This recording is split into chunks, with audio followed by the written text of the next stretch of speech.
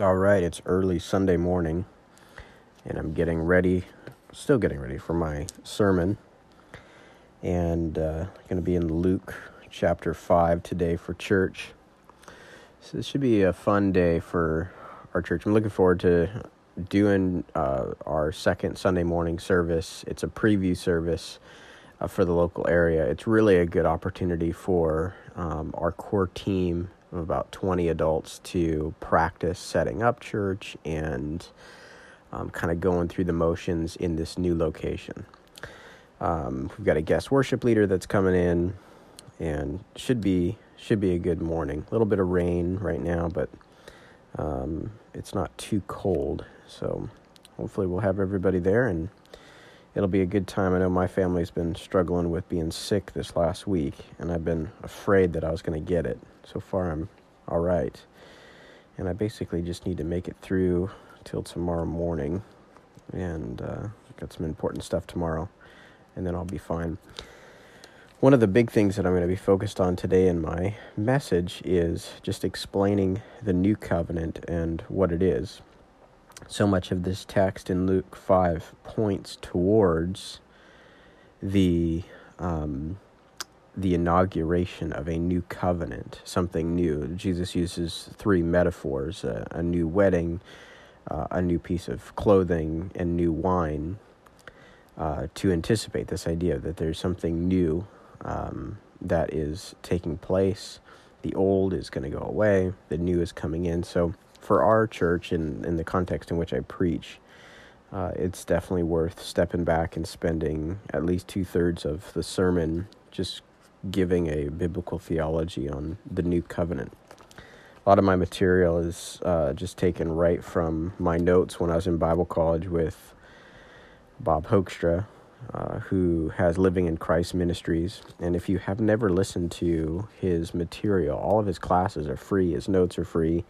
If you go to livinginchristministries.com or just Google Living in Christ Ministries, click on media, it is just a treasure trove of great material.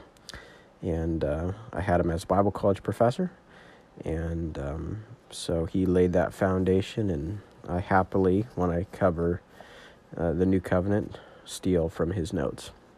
I'll check back in later with hopefully some more updates.